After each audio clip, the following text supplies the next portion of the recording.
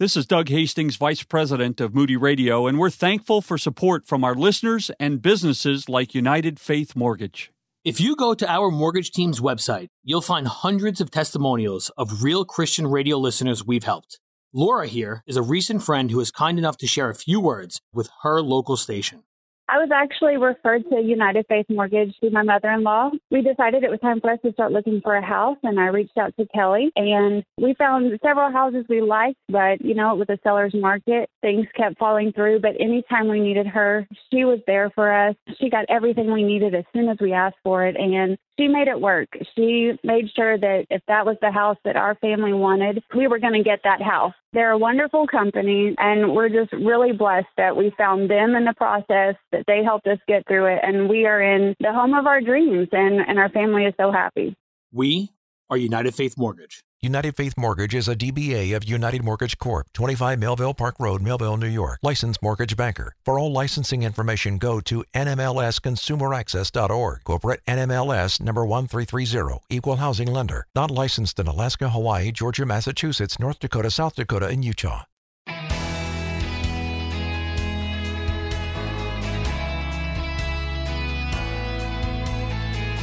The longer you do something, the more it becomes ingrained as a habit. That's not necessarily a bad thing. Establishing good habits early in life will be a blessing for years to come. Hi, I'm Rob West. It's never too early to establish wise habits for managing money, especially if you're a teenager. Today, I'll give you 5 of them. And by the way, they're great habits to start any time in life. Then it's on to your calls at 800-525-7000. That's 800-525-7000. This is MoneyWise Live, where faith and finances go hand in hand. So let's start with spending, more specifically staying on top of it. It's always important to know where your money is going, and you can't do that unless you track it. If you haven't done it already, download and start using our new MoneyWise app. It helps you establish a budget based on the envelope system and allows you to monitor all of your transactions. This is especially helpful if you've started some bad habits like spending too much time at the mall, where spending is always a temptation, or buying, let's say, designer coffee every day. The MoneyWise app can generate reports that show you where you need to curb your spending to stay on budget. Also, you might consider getting a cashback debit card that will earn money back on every purchase. Just make sure that they're budgeted. And by the way, for the app, you'll find it in your app store as a free download in the Apple App Store or Google Play. All right, our next good money habit for teens is get a budget buddy. That way you can rein in each other's impulse spending at the mall or anywhere else. 2 heads are better than 1, and you can challenge each other to stay on budget and look for ways to save money. If you decide to eat lunch out with a friend, maybe you can share an entree, buy a full-size sub and split it. Portion sizes at many restaurants are big enough that you will not go hungry until dinner time. All right, good money habit for teens. Number 3 is ABS, and that stands for Always Be Saving. Another way to say it is pay yourself first. When you get money as a birthday or Christmas present or a paycheck from a part-time job, get into the habit of saving a certain percentage of it. If you have a checking account set up, link it to a savings account in an online bank. Once you deposit the money into checking, transfer a portion to savings. Do that before you spend even a penny, and do it consistently, even if it's only a few dollars a week.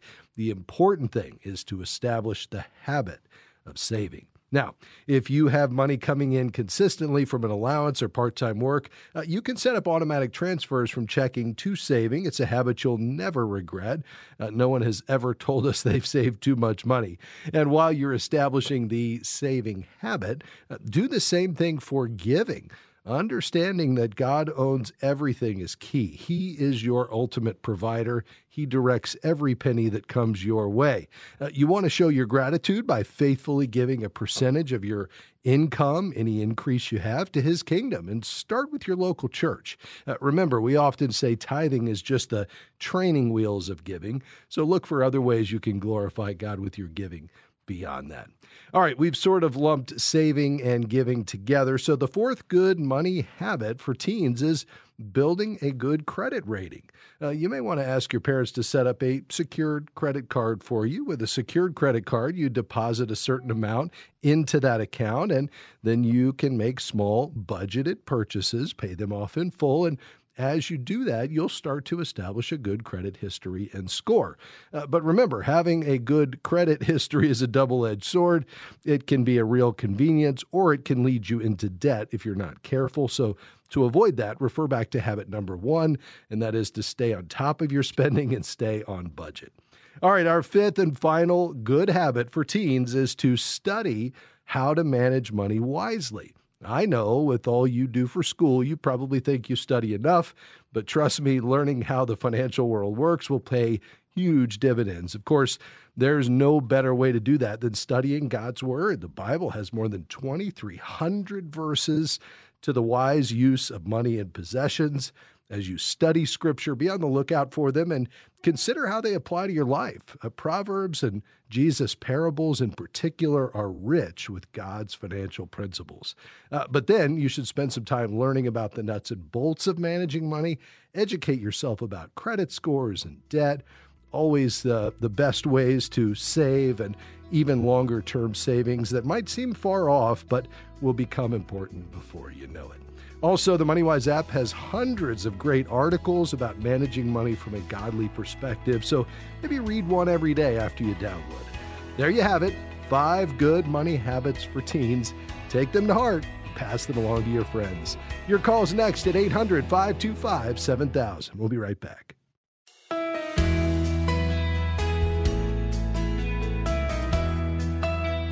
Welcome back to MoneyWise Live. I'm Rob West. So glad that you're along with us today. We'll be taking your calls and questions in just a moment. Here's the number, 800-525-7000. That's 800-525-7000. We want to apply God's truth, His principles, which are always timeless, always relevant, always transcending any situation you might have, and apply them directly to the questions that you have. What's going on in your financial life today? Let us know. We'll celebrate that together and see if we can apply some scripture to what you're dealing with in your financial life. Hey, before we get to our first question today, let me remind you we just graduated a whole new team of volunteer MoneyWise coaches. These are men and women that, as a part of their ministry, want to come alongside you to help you navigate your financial life, teach you some biblical principles as you meet weekly over a series of usually between 6 to 8 weeks. There's no cost for the coaching. Apart from a small fee, you'll pay for the digital workbook. They'll walk alongside you, help you set up a spending plan, a giving plan, a debt repayment plan, and they'd love to connect with you. Often we will have a 30 or 60-day wait to get connected with a coach, but because we have some newly trained coaches ready to go, there's no wait. So head over to our website, moneywiselive.org. Just click Connect with a Coach, and we'd be delighted to serve you. All right, let's dive in today. First to Rochester, New York. Marie, what's on your mind today? Hi, Rob. I'm calling because my husband and I are selling our house, and we're going to take that money, which the realtor anticipates that we're probably going to make about $100,000 to $120,000, and then we're going to rent until we can find the perfect house to move into, because the market is terrible right now for buying. And we want to know what we should do with that money that we're going to walk away with until we put that money into the next house. Do we put it into a savings account, a money market account? What do we do with that money? Yeah. Are you just trying to wait until you see a pullback in the housing market? Do you have kind of a time frame in mind? Well, we don't want to rent for too long, but we don't want to rush and move into the next house. We don't want to pay too much for the next house, but we also don't want to buy the wrong house. So we're hoping 6 months. We're not going to buy in a populated area, so we don't feel we're going to pay too much no matter what. But yes. Okay, very good. Well, I think a couple of thoughts there. Number one is, in terms of your specific question as to where to keep that money, given the time frame, less than 5 years for sure. Ideally, you're saying around 6 months, maybe a year. I think the place to go with that is a high-yield savings account. I would look at one of the online banks with FDIC insurance, so it's fully insured, protected by the full faith and credit of the United States government, up to $250,000. You said you'd have about $120,000. You'll get today about 0.5%, maybe 0.6%. Not a whole lot, but again, the whole idea here is to not take a risk with this money. You want to protect it. It's about the return of your capital, not the return on your capital with this specific amount of money, because you're looking to redeploy it here in a very short period of time. With regard to how to approach this, I don't think you're taking a bad approach here, Marie. I would just recognize, number one, rent prices are pretty high right now, too. Yes, it's a seller's market because, there is far fewer homes in terms of inventory nationwide than there are buyers. That coupled with low interest rates and an economy that's chugging along pretty good as the economy reopens from the pandemic has created a real unusual situation. I was just talking to someone in my office today who listed her home, 18 full price offers in 24 hours. That's a strong market. But keep in mind, Marie, you're going to get top dollar when you sell, which should offset to some degree, what you're going to be paying when you go back in. In a depressed market, when you're selling, you might get not as much money below market, and then you buy at a discount. So it offsets itself. And I just would caution you when it comes to buying a home, as long as you do your homework and you're buying the right house that fits your budget, trying to wait that out and time this is in some cases a losing proposition. I mean, for instance, think about it this way. Let's say that for the next couple of years, the housing market continues to rise. You're frustrated paying higher than market rental rates, only to say, fine, we're going to go ahead and buy that house now.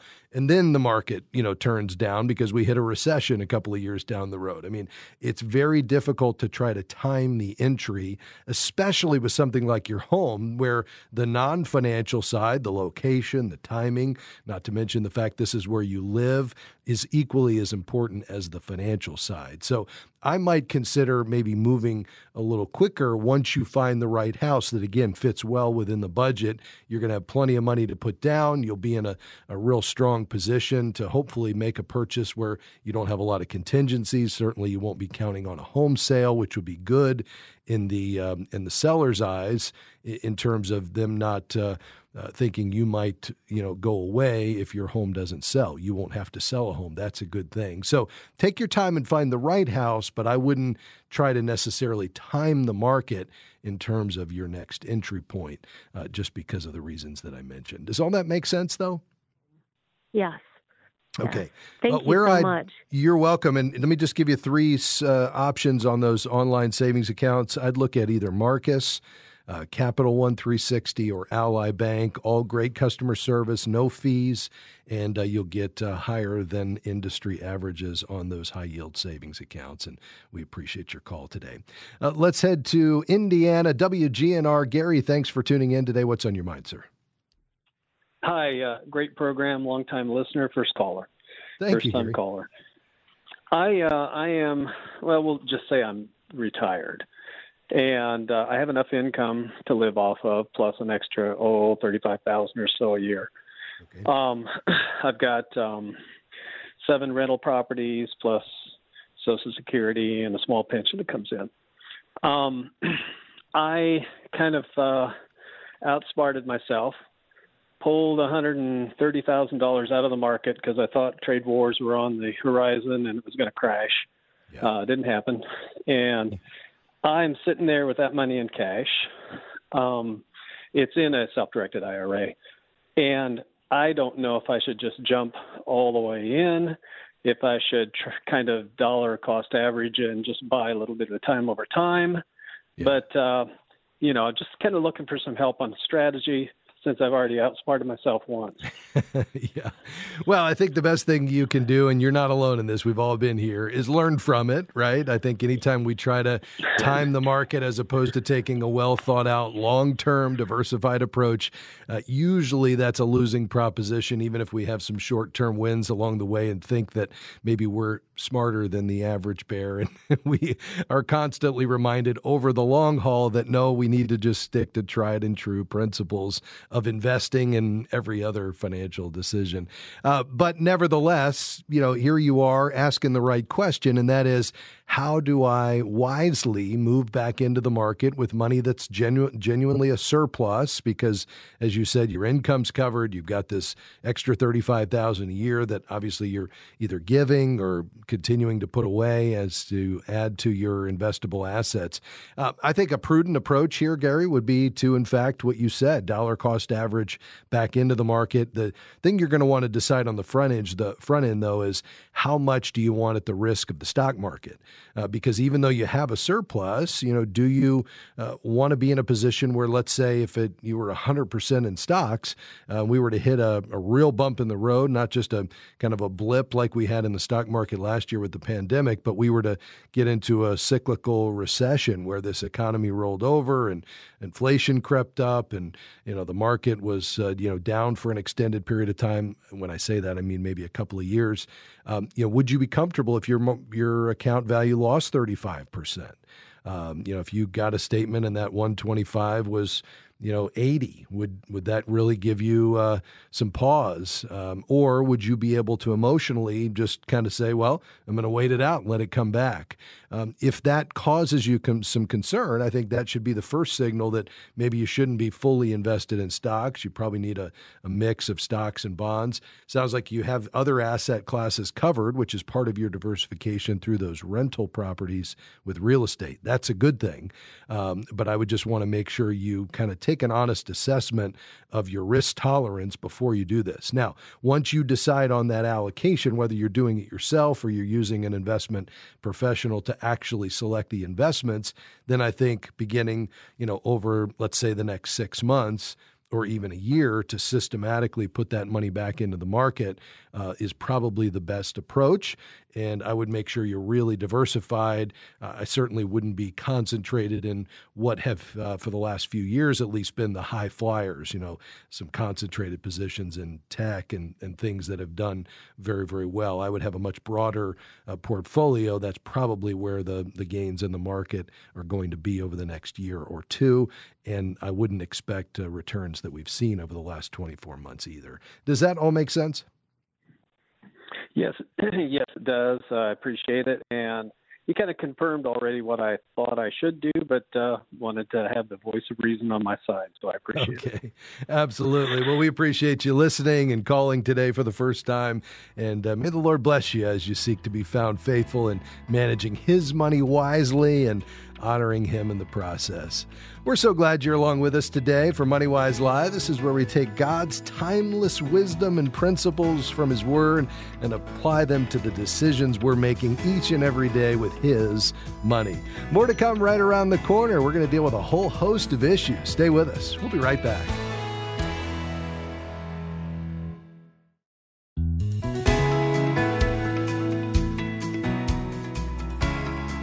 Welcome back to MoneyWise Live. I'm Rob West. So glad you're along with us today. One or two lines open for your calls today, 800-525-7000. It seems like there's an unending number of ways to allocate God's resources. The good news is we can boil them down into really 5 uses of money. There's the money we live on, the money we give, the money we owe for debt and taxes, and then the money we grow, which is the savings that we have. And God's Word speaks to every one of those. And if we live well within our means and we avoid the use of debt and we give generously and we set long-term goals and we have some margin or savings in our lives, you know what? We can put ourselves in the best position possible to experience God's best in this area. Now, does that mean we'll always have more than we need? No, we'll go through difficult seasons, but at least we've done our part and we can leave the rest to the Lord, placing our trust not in our things, not in our bank account, but in Him as our provider and sustainer. And that's really the core of what we want to understand as we tackle each of these questions and issues related to managing God's money wisely. Let's go back to the phones. Akron, Ohio. We'll be talking about secured credit cards with Gina. And is that your question today? Yes, sir. Go ahead. I actually want to know about, you had said something about giving it to our children. I'm having problems getting a secured card myself, or maybe just a credit card in general. So what secured cards would you recommend? And how much would you recommend to go into that account? Yeah. Well, the key with a secured card is, the purpose you're getting that is generally for the purpose of building credit. And so the limit is not as important as just finding a secured credit card that you can get. I would start with your local bank and make sure that that's going to be reported to the three bureaus every month. Typically, you would be putting down around $200 or $300. Where, that's the amount on deposit. That's the limit you have. But, if you would just set up an automatic recurring charge for a budgeted item, it could be something, a subscription for, $6.99 a month, $6.99. I mean, it could be very small. The idea is that you want to establish yourself as an on-time payer month after month. Bankrate.com is a great resource. They actually list the secured MasterCard from Capital One, the Open Sky secured Visa, and the Discover It secured card as among the best today. They have around a $50 minimum deposit. Again, bankrate.com, and you'll find one from Capital One, Open Sky, and Discover, all offering secured credit cards with pretty low minimums. And again, the idea here is that you're just trying to reestablish yourself, showing yourself as an on-time payer so you can build that credit score, which, as you probably know, Gina, is being used today for a lot more than even just whether or not to extend you credit for job applications, insurance premiums, a whole host of issues. Does that make sense, though? Does that answer your question? Appreciate it. Okay. Thank you for your call today. We appreciate it. 800-525-7000. Let's head south to Stuart, Florida. Rob, how can we help you today? Hi. Thanks for the opportunity. I appreciate your blessings. Sure. 10-second history. A couple of years ago, I went through a bout with cancer, lost my house. Started reestablishing, beat the cancer by the grace of God. Started reestablishing income. I'm 61 years old. Reestablish income. Along comes the pandemic and lost 84% of my income. Now, coming back, I'm starting to see light at the end of the tunnel with the pandemic. Yeah. Barely making enough money to live on. I've prayed hard to find, how do I tithe properly? Do I include business? Do I include all? Do I, I've made a biblical decision that is all income is to be tithe.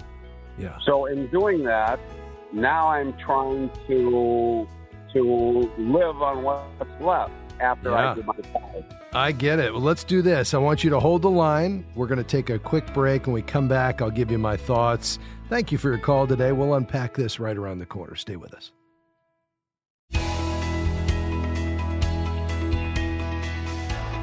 Welcome back to MoneyWise Live.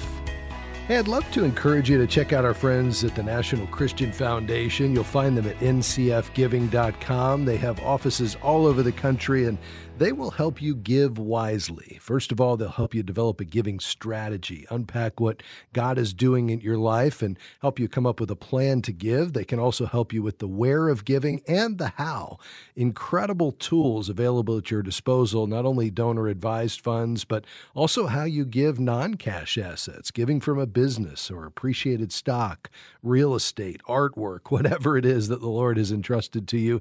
If you want to be generous with it, giving it to Christian ministry, ministries or your church, the team at NCF would love to walk alongside you. Again, ncfgiving.com is the place to go. Let's go back to the phones. Rob, just before the break, you were describing this journey you've been on. You've been through some difficult times financially, much of that brought on by the pandemic.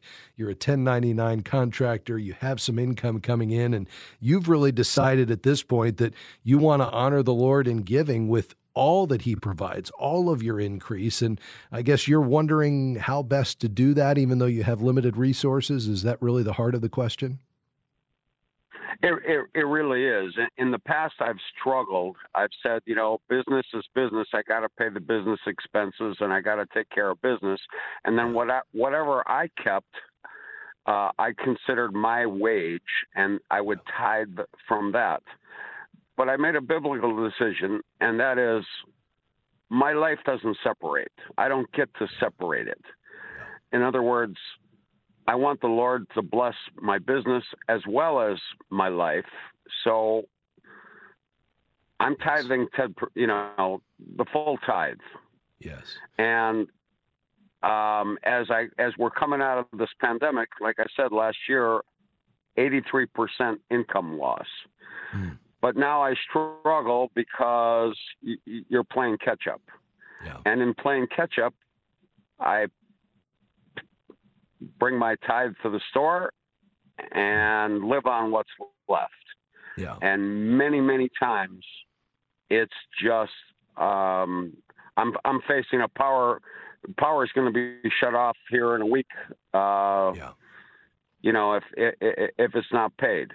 Yeah. And these day-to-day decisions, and I just want to know, what's the right way to approach this? Yes. Well, Rob, first of all, let me just say I really appreciate the heart behind the question you're asking. Clearly, you want to honor the Lord with everything he entrusts to you. Here's a couple of thoughts. Number one is, when we apply the principle of the tithe, it's based on our increase. It's a tenth based on the increase from God's provision, and I would really lump anything that comes your way as an increase as a part of that. Now, when it comes to being a business owner, we recognize not all of what comes into a business is part of your increase. You are the steward. There are no Christian businesses. There are believers, people that have placed their trust in Jesus that operate businesses. Now, as a business owner, you may decide you want to give out of the business, but let's set that aside for a second. For you, Rob, to be able to give a tithe, and you can certainly give far beyond that. You can't outgive God, and I like to say the tithe is the training wheels of giving. It's the beginning point. So we'll get to sacrificial giving in a moment. But to apply the principle of the tithe to what God has entrusted to you personally, we have to ask the question, what is your increase? And your increase is what is paid to you out of the business after the business covers its expenses. Because if in some businesses, if a tithe was given on the gross receipts, the business wouldn't stay in business. I mean, think about a grocery store. I mean, they're living on a very small margin of, what's paid into them because they have to pay for the cost of all the food and the products on the shelves. And so that's not, the gross receipts are not the true increase of that particular business. So in your case, you've got to pay for the, if you have an office space or you've got truck that you got to put gas in, or you've got equipment, or you've got insurance, you've got marketing expenses. I mean, all of that is what makes the business run. And then hopefully you're paying yourself a salary. There may be even some distributions that are paid to you out of profits. All of that is your increase. And then if you were to give a tithe on that, you'd say, okay, Lord, of this increase that has actually come to me out of the business after the business pays its expenses, now I'm going to give back. And then you may say, Lord, I don't want to stop there. I want to give sacrificially beyond that. I want to give, based on, 20% or 30% or whatever that number is. And that's between you and the Lord. And I think you need to apply his principles from his word to the whole of your financial life as you make this decision. Now, you may also decide that you want to give out of the business, and that's between you and the Lord. But I think, perhaps that's the starting point, is to say, I want to run this business well. I want to grow it. And as Lord, I'm blessed personally with the resources from this business that are paid to me. I want to be sure to honor you first before I spend a dime on anything else. And I think you would do that out of what's paid to you from the business, not the gross receipts. Does that make sense, though? It does, and that's the approach that I took in the past, and I have to say, because of the nature of my business, and it is so commingled, it was very difficult to follow. Yeah. Well, I think the key there, though, and this is often where, small business owners get tripped up, is you really need to have a clear line between you and the business for tax purposes, to be able to deduct certain things, to be able to just keep clarity on what's actually going on in the business. You need separate books. You need separate ledgers because as soon as everything just becomes one, it becomes very difficult for you to manage, number one, and from a tax standpoint, it becomes very challenging. So I'd encourage you, even if it requires you to spend a little bit of money, to get some help separating your personal finances from the business, keeping two sets of books, and then you can always decide to give as much as the Lord leads you to give. I'm not saying you should cap that. In fact, R.G. Letourneau was well known for doing what he called a reverse tithe, where he gave 90 and lived on 10%. I mean, nothing wrong with that. We want to live by faith, and if that's what the Lord leads you to do, that's great. But that's not the starting point. I think the starting point is to get things separated, make sure you have clear lines of delineation. Start with a tithe on what comes into you personally, and then you can always go up from there. But I think it honors the Lord when you live well by His principles, managing both the business wisely and your personal finances wisely. But I would say doing them separately and not commingled. So you pray about that. If you have other questions along the way, give us a call back. Quickly to Cleveland, Ohio. Rachel, you're next on the program. Go ahead. You can always come back and do that. Hi, Rachel. Are you with us? Yes, I'm here. Okay. We've got just a few seconds left. Let's do this, actually. You hold on the line. You'll be the first caller after the break. We've just got about a minute left, and I don't want to shortchange you in terms of you being able to tell us what God's doing in your life. Hey, folks, we've got a few lines open. We'll be taking more of your calls. We've already dealt with a whole host of issues. We've talked about retirement and secured credit cards, and we've talked about teens. We've also talked about giving, and I love it. We're applying God's truth to every financial decision that you have. We've actually got a couple of lines open, so if you still have a call, we'd love to hear from you. 800-525-7000. Hey, by the way, we started today talking about how you can encourage your teens to manage God's money wisely from the very earliest of ages, and we asked this question on our Facebook page: what financial habit would you recommend for your teens? We got some great responses. Go check it out at facebook.com/MoneyWise Live. You'll see what a whole host of MoneyWise listeners said regarding what they would pass on to their teens. Hey, thanks for being along with us today on MoneyWise Live, where God's Word intersects with your financial life. We're going to pause, but we'll be right back. Stay with us.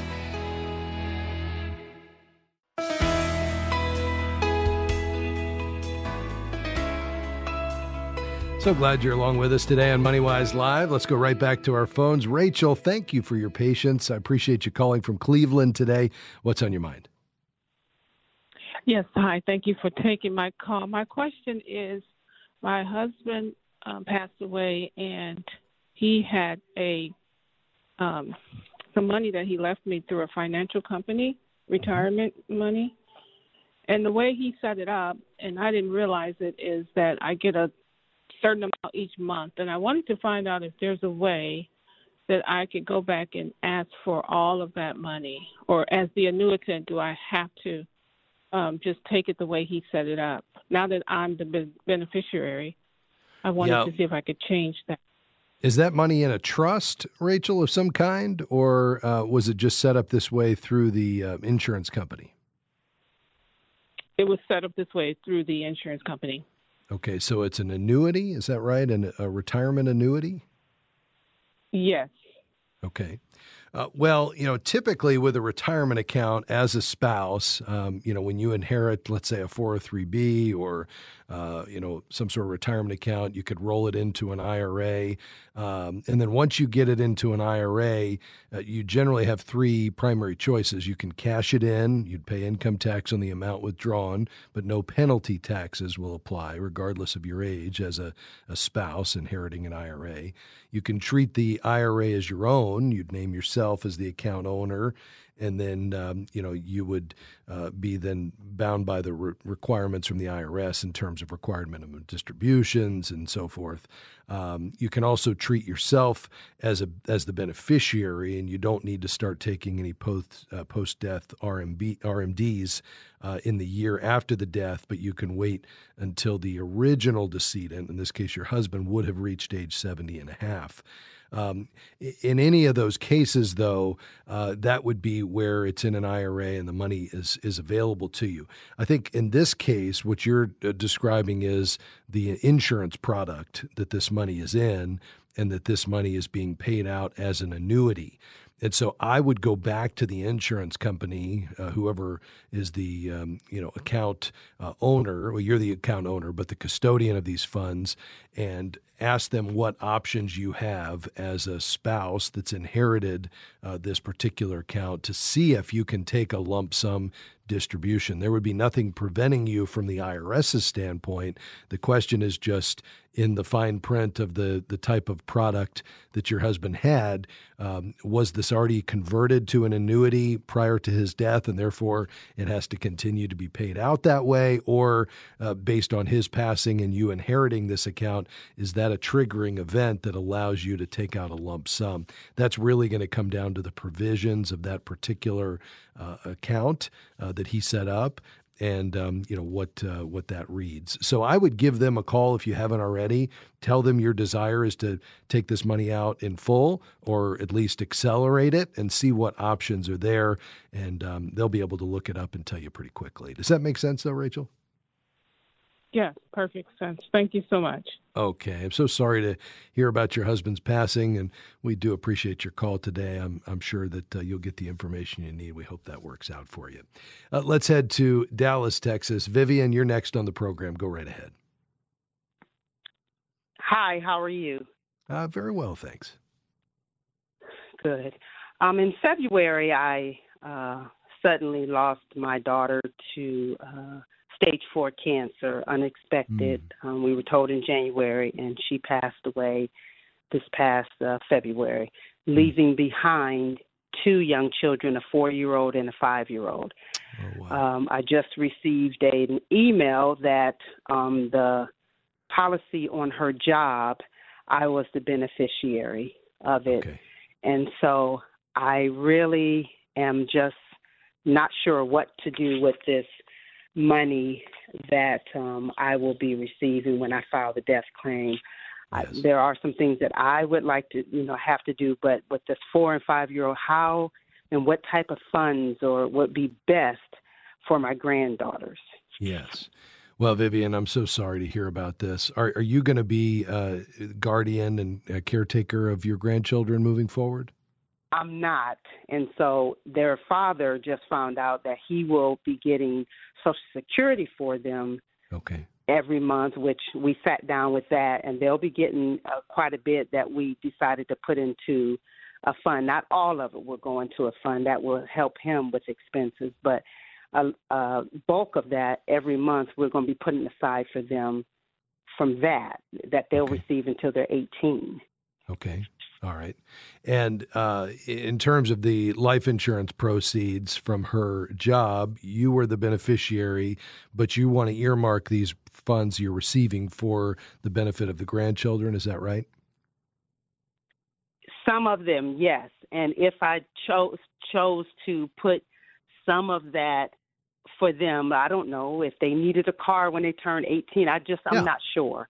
Sure. I'm going to hopefully be retiring in about 10 years. And so I want to be able to retire, to be able to help them, but I'm just not sure what to do if I decide to put some money away for them.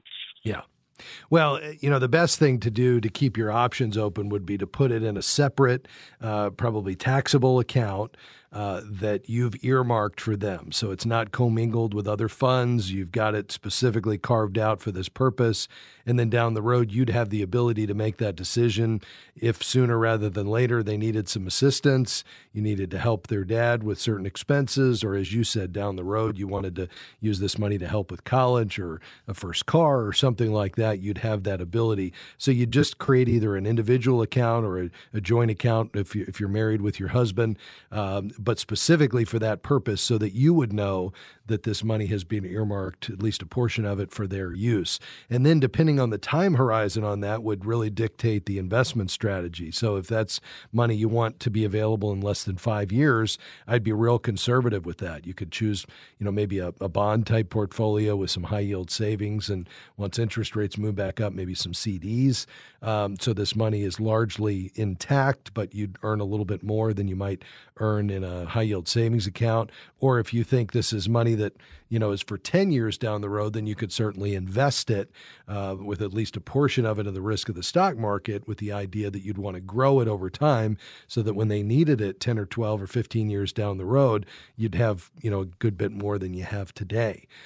So I think those are the decisions you need to make. First of all, how much do you want to set aside? Second, open the account that you're going to put that in, not a custodian account where it becomes automatically theirs to do what they want with at the age of majority, but an account in your name or joint, you and your husband.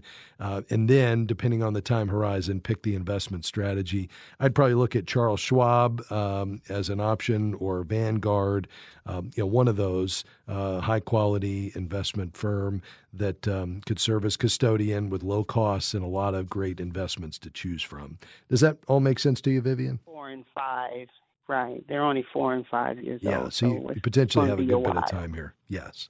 So I think that makes sense. I'd move forward from here. So delighted that you've stepped in to help their dad. And I know this is a difficult season. We're going to be praying that the Lord will be near to you, give you a lot of wisdom here, and that he'll be with those little ones in the days ahead. And we appreciate you thinking of us and calling today so much. God bless you. Let's head to Kansas. Lee, you're next on the program. What's on your mind today? Hey, I received a small business loan for the 2.5 months for the pandemic. I don't forget what the technical term is. PPP loan or funds? The PPP that's forgivable after 2.5 months. Yeah, and I haven't spent any of it yet. I got about 3 weeks to go, but I was considering using that to pay down my mortgage. It's going to be about 3% of my mortgage on property that is needed for the business. It's a farm, so it's farm real estate. Yes.